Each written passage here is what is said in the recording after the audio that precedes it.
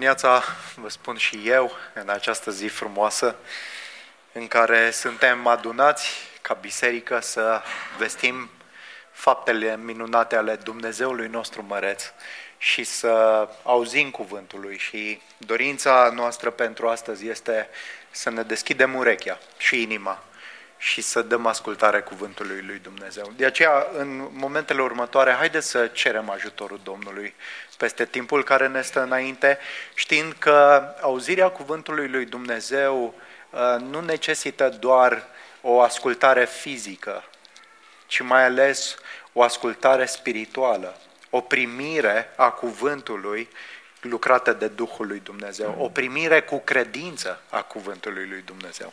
Haideți să ne rugăm pentru asta. Tatăl nostru care ești în ceruri, binecuvântăm numele Tău, pentru că ești Dumnezeul măreț al națiunilor. Îți mulțumim că ai făcut ca Evanghelia Ta glorioasă, ca moartea, învierea Domnului nostru Iisus Hristos și vestea bună că în numele Lui primim iertare de păcate ajuns și la noi. Te rugăm și astăzi, în dimineața aceasta, să ne vorbești, să ne dăruiești cuvântul Tău. Te rugăm să mântuiești oameni care încă nu Te cunosc și să întărești și să ne crești pe toți cei ce Te cunoaștem pe Tine. Te rugăm să ne ajuți ca astăzi să înțelegem mai mult care este voia Ta cu privire la misiunea bisericii, cu privire la relațiile dintre biserici în mod special și Te rugăm, ancorează-ne în cuvântul Tău. Fă ca gândirea noastră să fie o gândire tot mai biblică, tot mai asemănătoare lui Hristos și în felul acesta să trăim în lumea aceasta, în felul acesta să ne unim ca biserică și în felul acesta să ducem mandatul pe care Tu ni l-ai încredințat. Toate acestea te rugăm în numele Mântuitorului și Domnului nostru Iisus Hristos. Amin.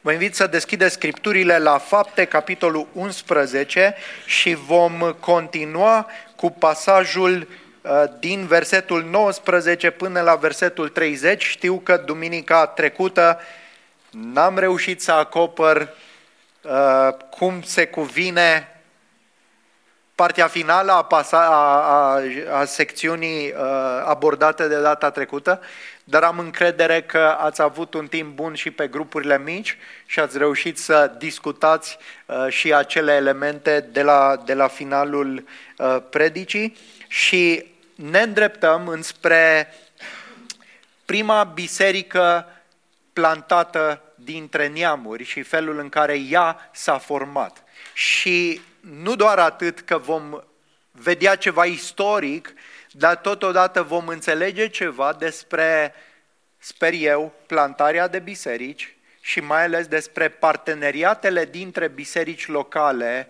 care vin împreună tocmai cu scopul acesta de a planta biserici și de a susține alte biserici pentru a crește în cunoașterea Domnului nostru Iisus Hristos. Majoritatea creștinilor, când citesc Scriptura, o citesc, știți cum? Devoțional. Ce înseamnă lucrul acesta? Că de multe ori, în graba noastră, citim câteva versete. Și ne legăm de anumite versete ca, să ne simțim bine în ziua respectivă, ca să fim încurajați, să avem o altă perspectivă și nu e, într-un anume sens, greșit să facem lucrul acesta, pentru că trebuie să primim, să căutăm promisiuni din cuvântul lui Dumnezeu care să ne întărească credința, dar este insuficient să citești Scriptura în felul acesta. Pentru că dacă o citești și subliniezi anumite pasaje preferate, nu vei vedea și nu vei înțelege Scriptura în ansamblu ei și în contextul ei. Dacă vrei să te maturizezi, dacă vrei să cunoști Scriptura, trebuie să te dedici de-a lungul unei vieți întregi să înțelegi coerența Scripturii, să înțelegi felul în care ea vine împreună și cum toate lucrurile se centrează în Iisus Hristos și în planul acesta măreț pe care îl are de a răspândi împărăția Lui. Să cauți firul roșu și felul în care lucrurile vin împreună. Și când studiem Cartea Fapte, studiem de fapt care este planul lui Dumnezeu și lucrarea lui Hristos pentru biserică și anume misiunea printre națiuni.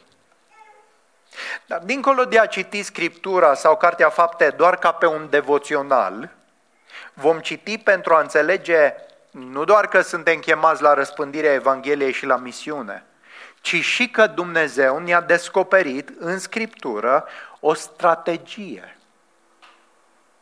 O strategie de a face lucrul acesta. Dumnezeu nu ne-a lăsat, nu ne-a spus doar ce trebuie să facem și apoi ne-a lăsat să ne gândim noi cum ar trebui să facem.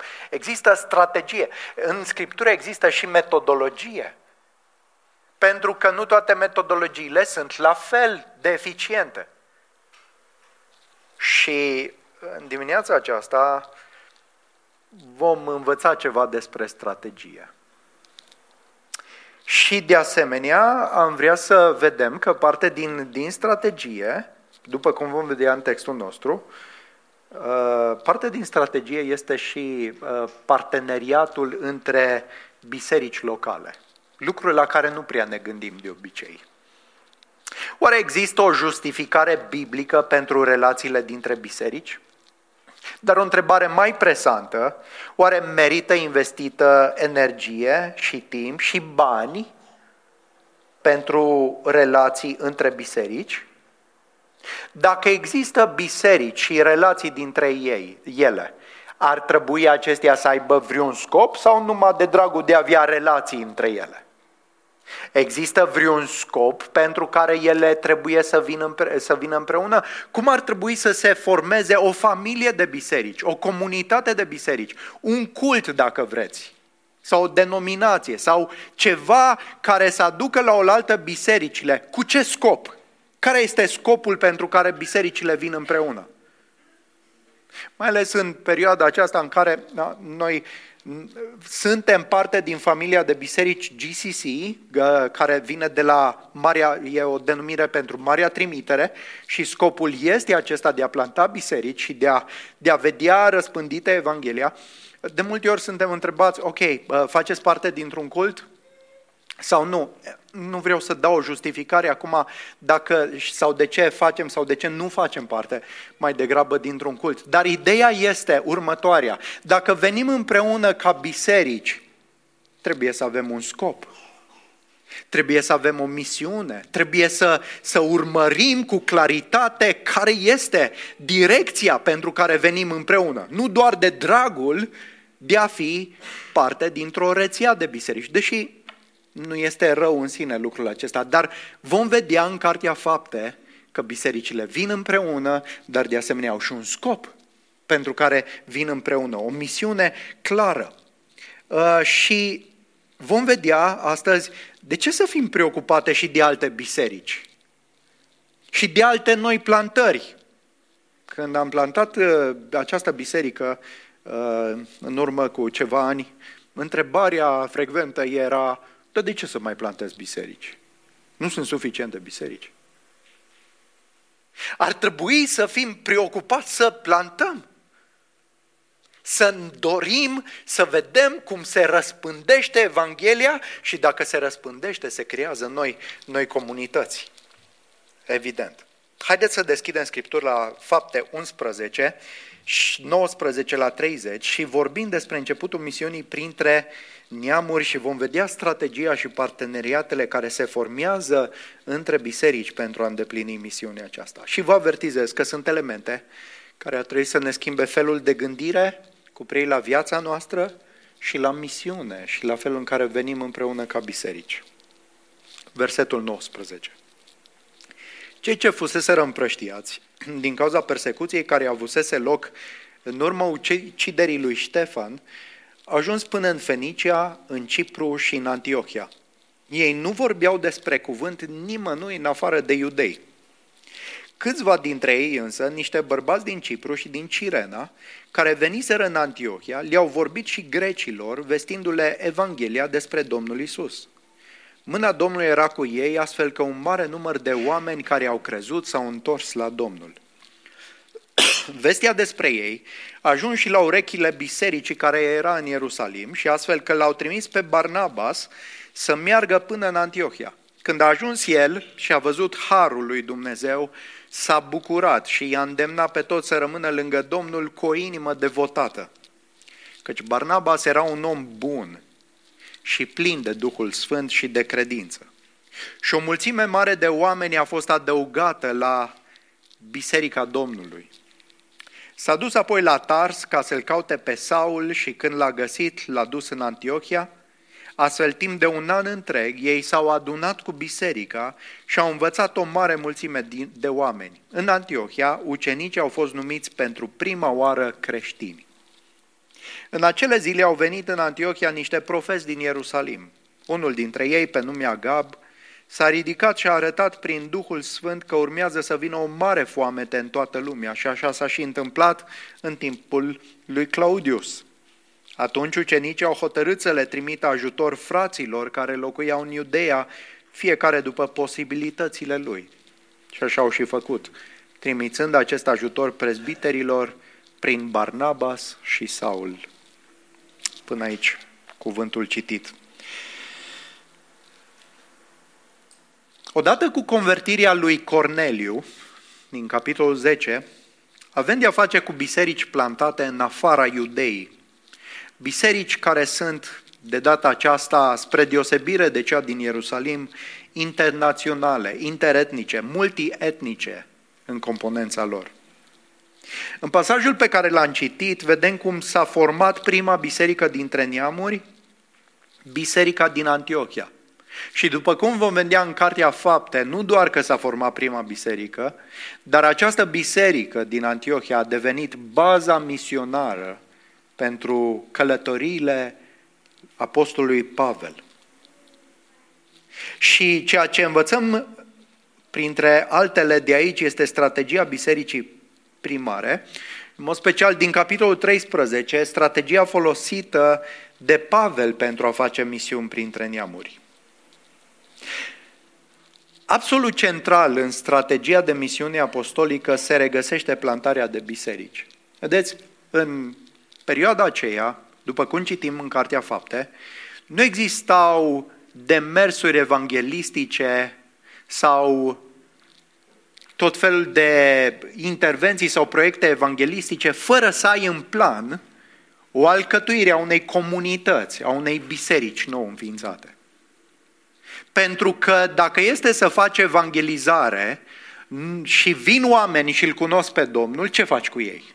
Unde îi lași? Îi lași, cum se spune, în plata Domnului. Nu? Ar trebui să existe în eforturile misionare, în eforturile evanghelistice, în cele din urmă, dorința, claritatea aceasta că acolo trebuie să existe o biserică. De ce? Pentru că Evanghelia trebuie să continue, să-i crească, să-i învețe și de acolo să se răspândească pe mai departe. Creștinii din biserica primară aveau ca țel plantarea de biserici pe oriunde ajungeau.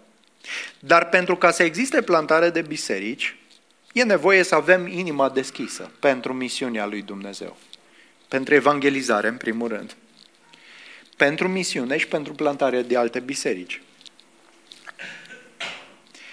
Și vom vedea că pentru plantarea de biserici sunt necesare parteneriatele dintre biserici locale.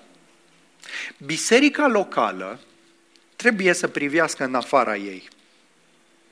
Bisericile au nevoie unele de altele pentru a fi întărite și încurajate și pentru a planta alte biserici. Ele sunt cruciale în misiunea aceasta a bisericii. Dave Harvey, pe care l-ați cunoscut, mai mulți dintre voi care ați fost prezenți la conferința de anul trecut din București și care conduce această familie de biserici, spunea: mai multe biserici pot realiza ceea ce nu poate realiza o singură biserică. Să fii preocupat de plantarea unei noi biserici necesită mult efort, dincolo de o biserică locală. Și am vrea să revenim la elementele pe care le observăm în textul nostru și care țin de strategia misionară. Sunt 3. Primul, plantare de biserici în orașe pluraliste și cosmopolite.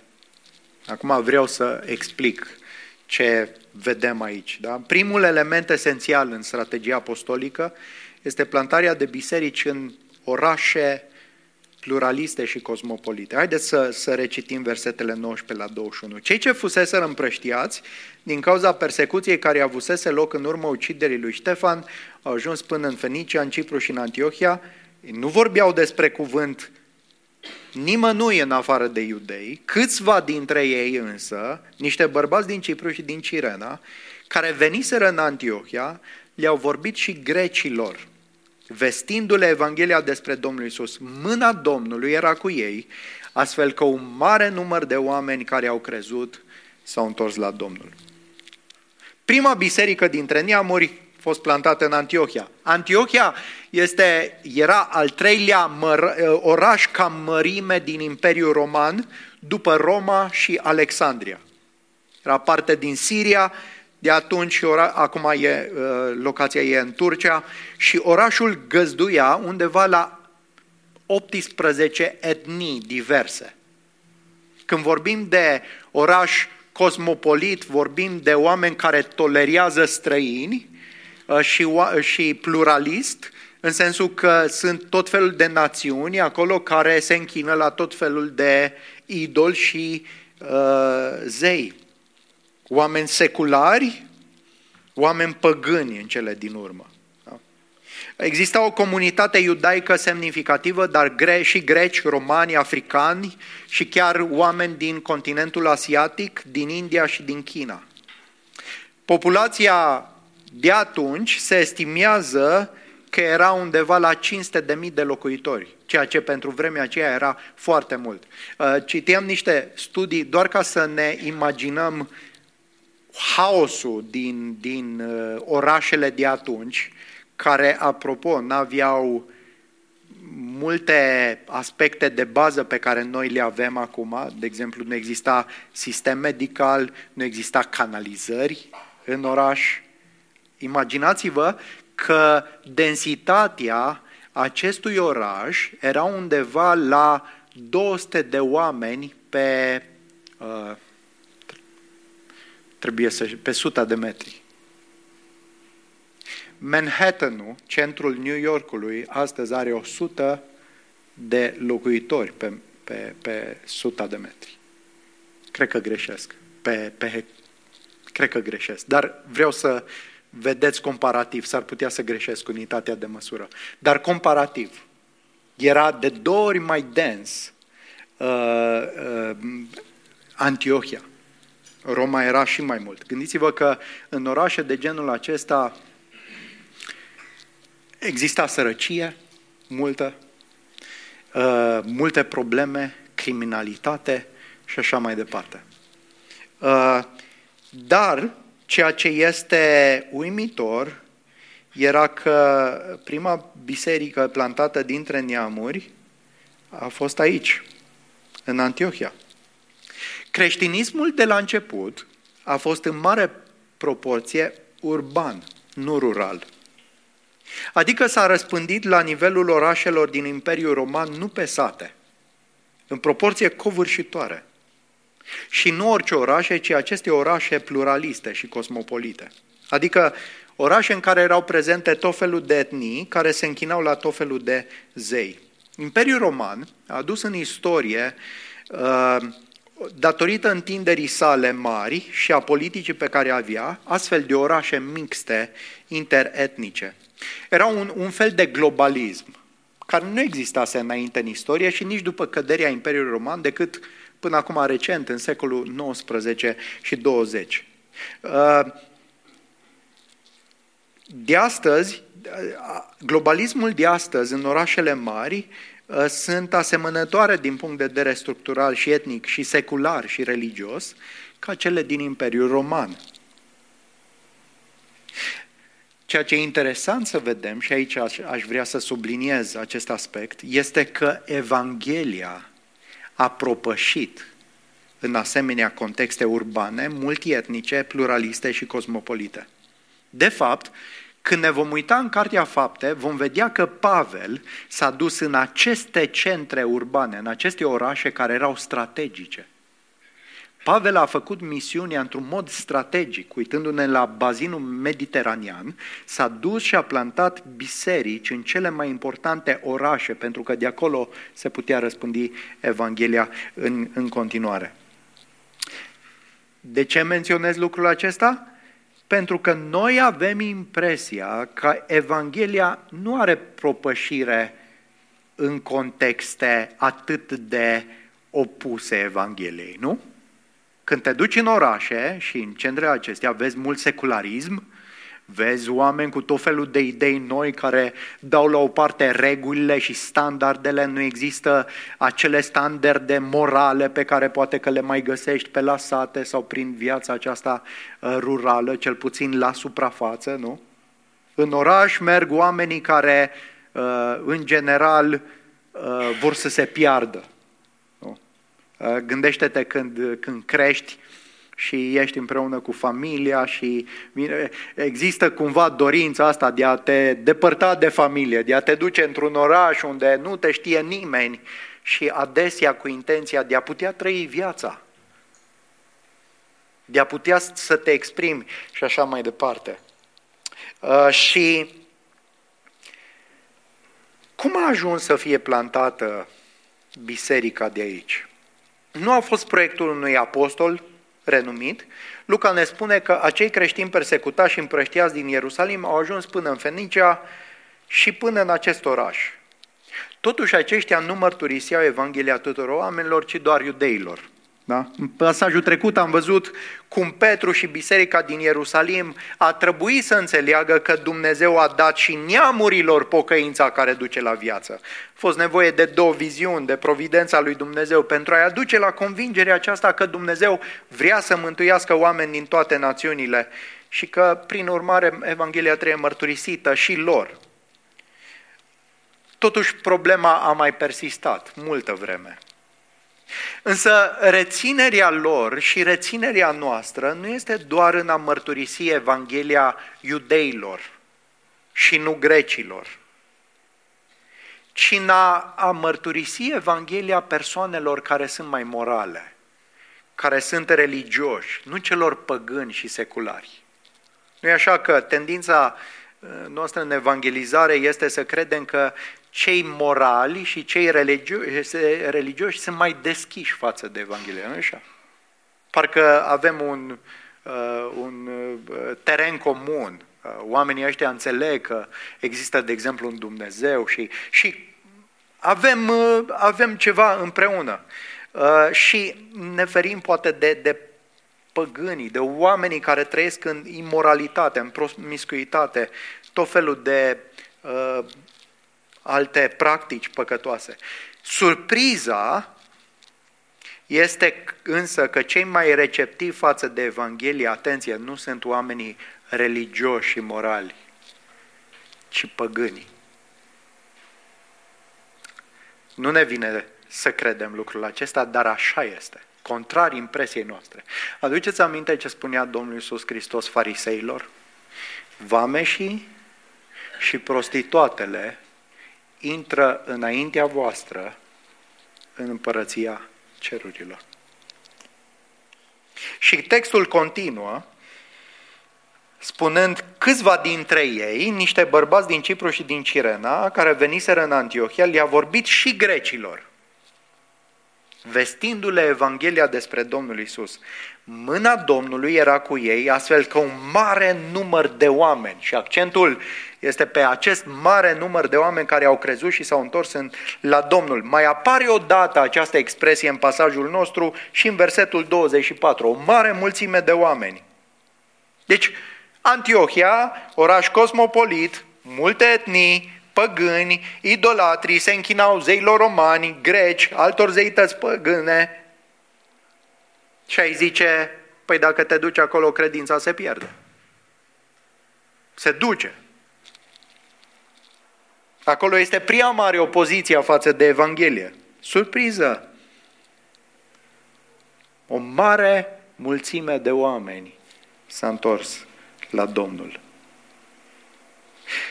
După cum spuneam, creștinismul a înflorit în orașe, nu în sate. De ce?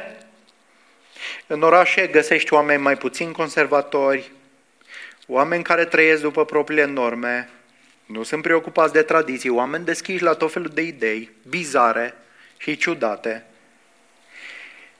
Și un om păgân, un om nereligios, un om imoral, care trăiește în răzvrătire fățișă față de Dumnezeu, de multe ori, omenește vorbind, este mai deschis față de Evanghelie. Știți de ce? Pentru că atunci când un om de felul acesta este doborât, ajunge la capătul puterilor, el înțelege că e departe de Dumnezeu. Și Evanghelia, și nu trebuie convins foarte mult să înțeleagă că e departe de Dumnezeu, că și-a trăit viața. Aduceți aminte de fiul risipitor, care în răzvrătire fățișă față de tatăl și-a luat banii, s-a dus într-o țară depărtată și și-a cheltuit averia cu prostituatele și trăind în felul acesta a ajuns la porci. Și stând acolo la porci și-a dat seama că l-a părăsit pe tatălui. Un astfel de om, când ajunge în criză, el știe că e departe de Dumnezeu. Dar gândiți-vă la omul religios. Omul religios, omul moral, când ajunge în criză, când ajunge la capătul puterilor, nu prea știe că e departe de Dumnezeu. Și de obicei se mânie pe Dumnezeu. Se consideră nedreptățit. Cum eu am trăit așa și așa și acum uite ce a venit peste mine. Și se mânie și îl acuză pe Dumnezeu și se justifică. Mult mai greu de abordat. Fratele mai mare, care a rămas în casa tatălui și care nu-l iubea pe tatăl, dar a rămas acolo, în contextul acesta legal, moral. Inima lui era departe de tatăl. Și fiul mai mare este mai greu de convins să intre în bucuria tatălui.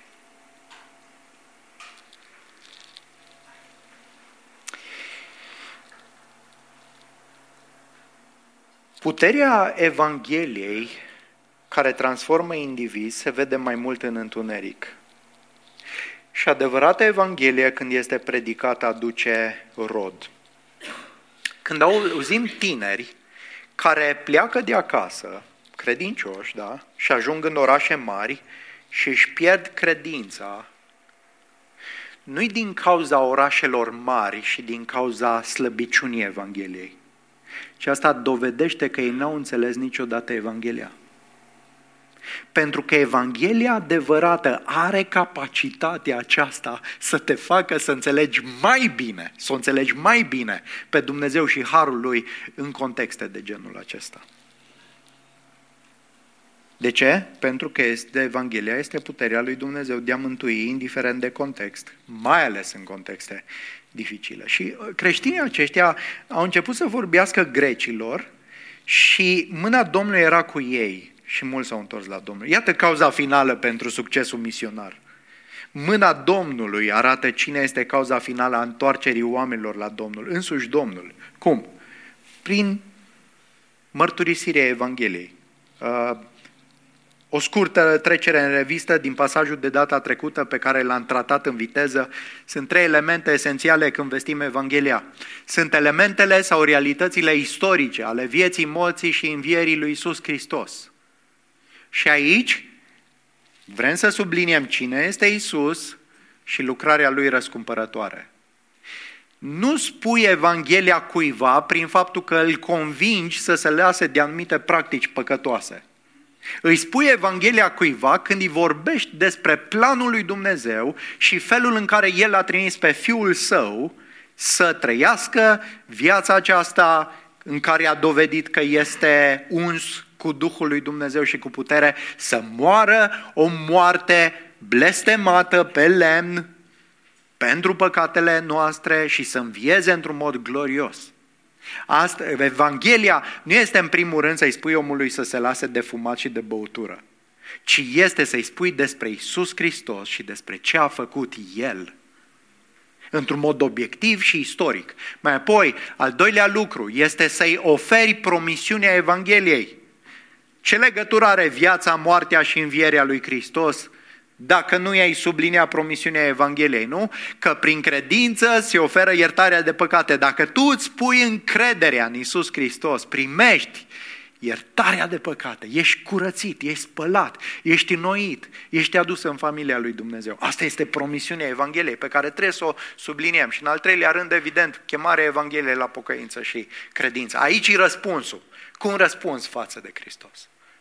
Îl îmbrățișezi pe El, te întorci de la idolatrie și de la păcate ca să-L îmbrățișezi pe El. Asta trebuie subliniat în evangelizare. Și prin Evanghelie, Domnul i-a întors la Domnul pe mulți păgâni, până ce s-a format o biserică.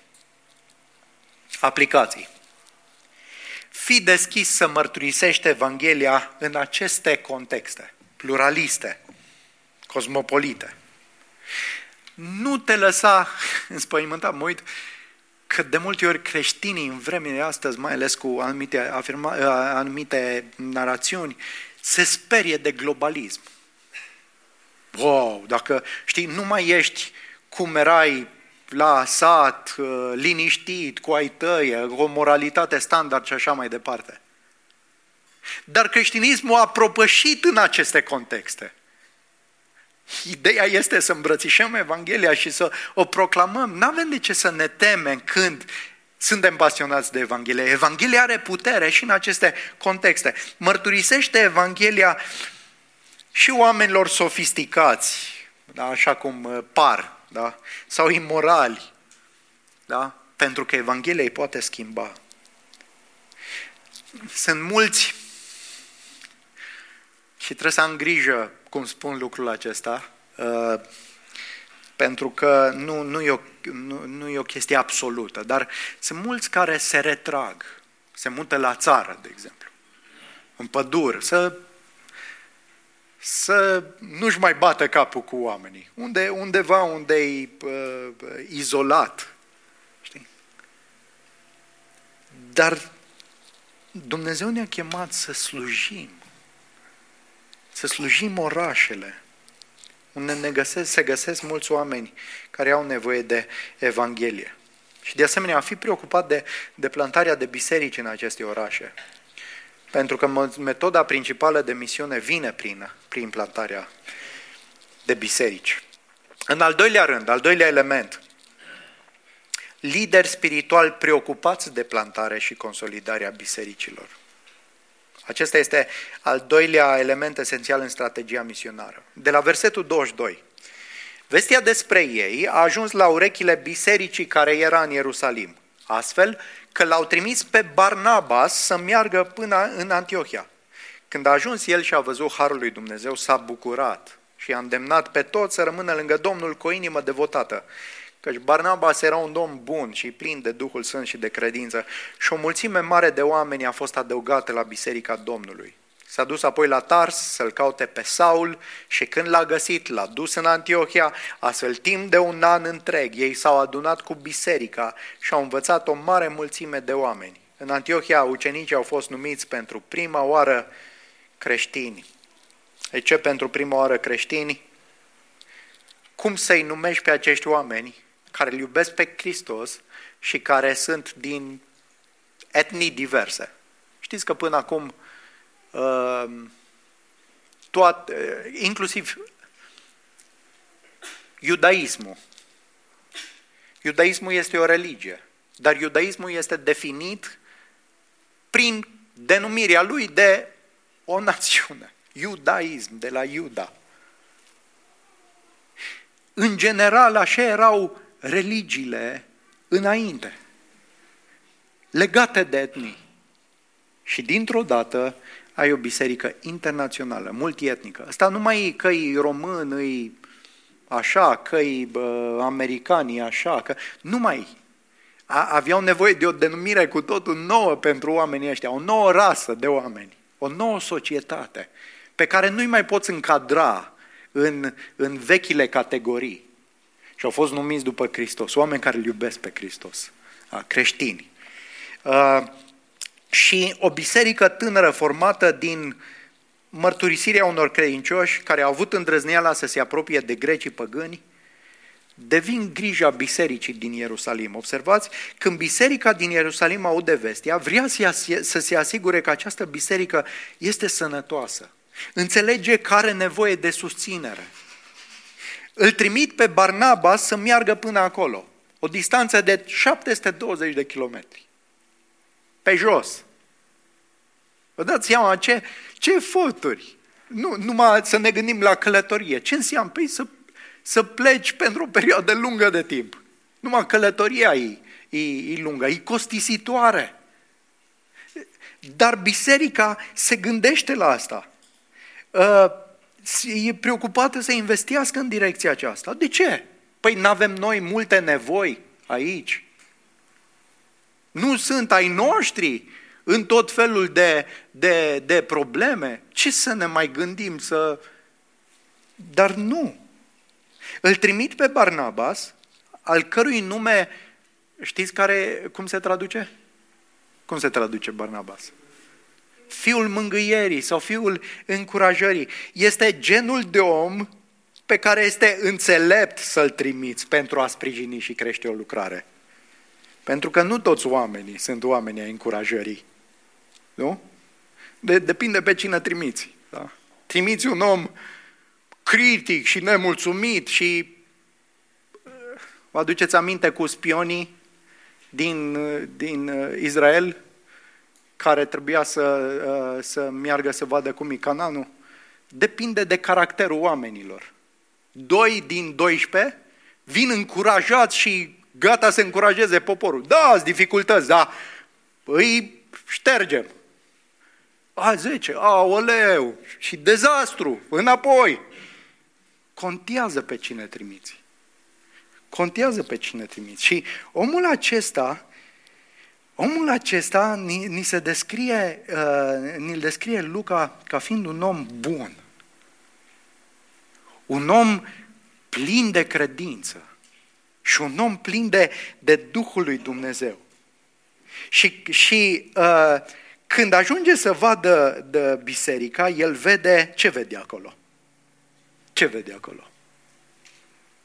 El vede harul lui Dumnezeu. Are ochi pentru a vedea harul lui Dumnezeu în mijlocul lor și se bucură. Vede vieți transformate ale acestor oameni și produce bucurie. Iată un om bun și plin de Duhul Sfânt și de credință. Un astfel de om se bucură să vadă harul lui Dumnezeu, se bucură să vadă vieți transformate. Sigur că biserica recent formată nu era perfectă. Sigur că acești oameni aveau nevoie să fie instruiți în Evanghelie, după cum vom vedea că el vede nevoia și se duce după Saul și stau și instruiesc un an de zile. De ce fac lucrul ăsta? Pentru că evident era nevoie să îi ajute să crească, dar el vede harul lui Dumnezeu și se bucură. Asta e. Tu ai bucuria asta. Vezi harul lui Dumnezeu în ciuda neajunsurilor, să vezi, băi, slavă lui Dumnezeu. Văd cum mișcă, cum schimbă și să te bucuri, să celebrezi. Apostolul Ioan exprimă aceeași bucurie pe care o au oamenii duhovnice, oamenii spirituali. El zice în 3 Ioan, versetele 3-4, m-am bucurat foarte mult când au venit niște frați și au mărturisit că ești credincios adevărului, că trăiești în adevăr. Nu am bucurie mai mare decât aceasta, să aud despre copiii mei că trăiesc în adevăr.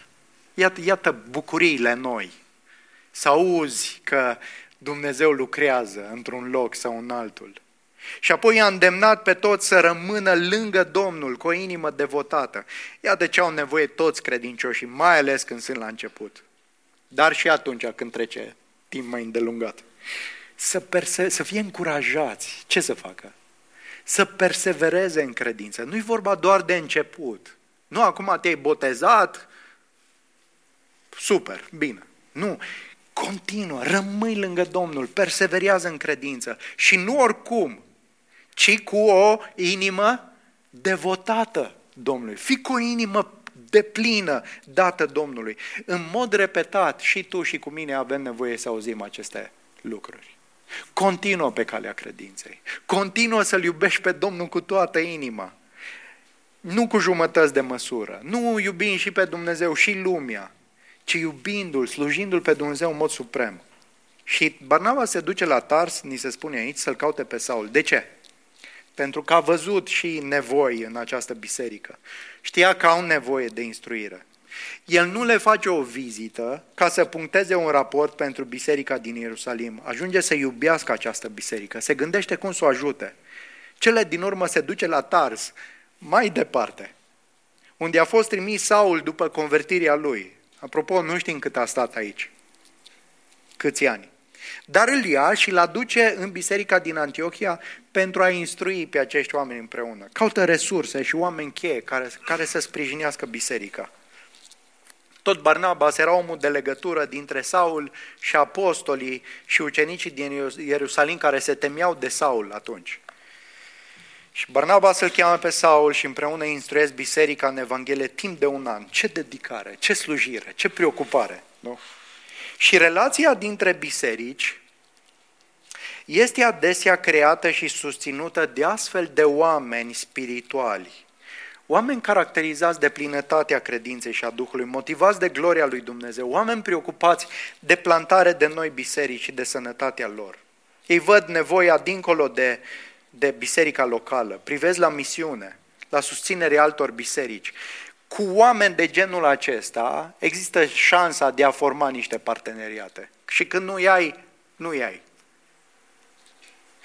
La conferința GCC din București de anul trecut, m-am întâlnit cu un păstor misionar din Ungaria, cu care am povestit câte ceva despre lucrare și erau la început cu biserica. Era o situație dificilă în care se găseau, puțini. Și începuseră plantarea, au avut o relație de parteneriat cu o altă biserică din Statele Unite care îi susțineau în slujirea de acolo. Dar în biserica din state, păstorul inițial, care era preocupat de acest parteneriat și să ajute, în cele din urmă a plecat de la biserică.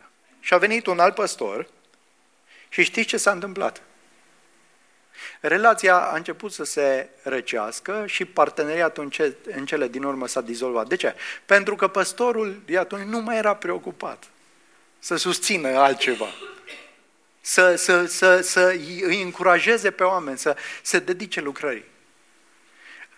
Și sunt importanți oameni de genul acesta care văd dincolo și care trag biserica. Pentru că noi ca biserică, trebuie să recunoaștem, tindem să ne uităm doar la noi. Astfel de oameni ne ajută să privim și în afară. Apreciază și bucură-te de astfel de oameni. Pavel, la rândul lui, trimite astfel de oameni, de lideri, în diferite biserici pentru a le încuraja când nu putea să meargă el. L-avem pe Tit, pe Timotei, pe Pafras, care erau trimiși de Pavel tocmai să încurajeze, să întărească bisericile. Asta este preocuparea lor. Apreciază, bucură-te și încurajează astfel de lideri. Mulțumește-i Domnului pentru oameni de felul acesta. Astfel de oameni aduc biserici împreună și caută să devii tu unul dintre aceștia. De ce nu? Caută să devii unul dintre aceștia. Mă uit și la relația noastră din GCC. Avem o relație frumoasă de biserici. Dar dacă nu există intenționalitate, nu există preocupare, nu există rugăciune, încet, încet ne vedem fiecare de treaba noastră și ne izolăm unii de alții, nu așa? Și uităm că există o misiune mai mare. Da?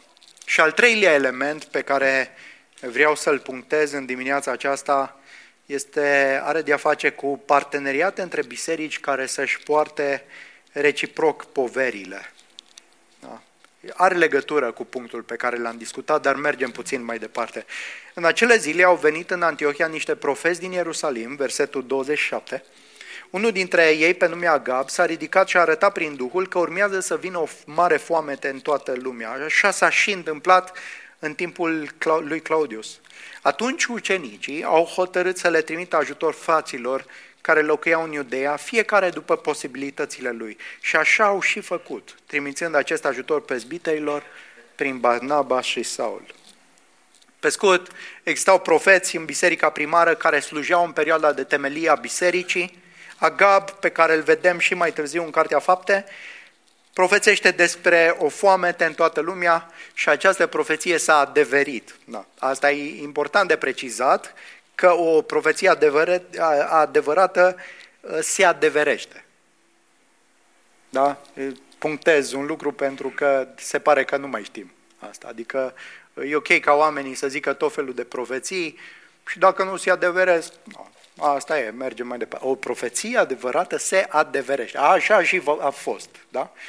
Un alt lucru de bun simț pe care trebuie subliniat este că o profeție se spune înainte de eveniment, nu după. Asta e iar o chestiune. Adică după ce s-a întâmplat evenimentul și se ridică profeți, nu sunt profeți. Da? Așa și cu pandemia. Nimeni n-a profețit despre pandemie, mulți au profețit după pandemie. Dar accentul nu este pe profetul acesta, Agab, ci pe răspunsul pe care biserica din Antiohia îl dă. Frații din Ierusalim au fost mai afectați de această foamete, se pare, astfel că biserica din Antiohia simte cu frații și îi sprijină financiar și material pe aceștia. Dacă biserica din Ierusalim a trimis slujitori care să-i susțină când aveau nevoie de învățătură și de susținere și de sprijin spiritual, acum cei din Antiohia trimit ajutor material fraților din Ierusalim când au nevoie. Vedeți, parteneriatele acestea nu sunt doar vorbe, se manifestă concret în purtarea poverilor, în ajutorarea fraților, în cadrul acestor parteneriate. Și iată ce frumoasă este și transformarea adusă de Evanghelie. Iudeii și grecii nu se înțelegeau. Iată cum Evanghelia, singura, îi face să vină împreună și să se ajute reciproc. Asta este uimitor. Asta este cu adevărat uimitor. Și, dragilor, legea mozaică nu a reușit să facă asta pentru că nici nu avea scopul să facă asta. Dar Evanghelia a reușit să aducă în ființă ceea ce a intenționat să aducă, și anume un asemenea popor unit. De fapt, parteneriatele care poartă efectiv poveri reciproc sunt adevărate parteneriate. Egoismul te izolează, dragostea te leagă, te unește. De fapt, legătura dintre aceste biserici, în mod special prin generozitate, a contribuit la unitatea bisericilor. Și vreau să citesc câteva pasaje. De exemplu, în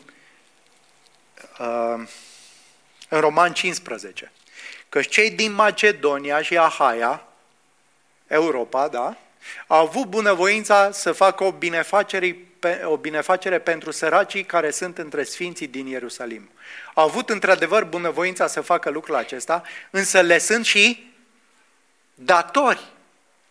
Au avut ei bunăvoința, asta e foarte important, dar e și sentimentul acesta de datorie. De ce? Fiindcă dacă celelalte națiuni au avut parte de binecuvântările spirituale ale acestora, și ele sunt datoare să-i slujească cu binecuvântări materiale.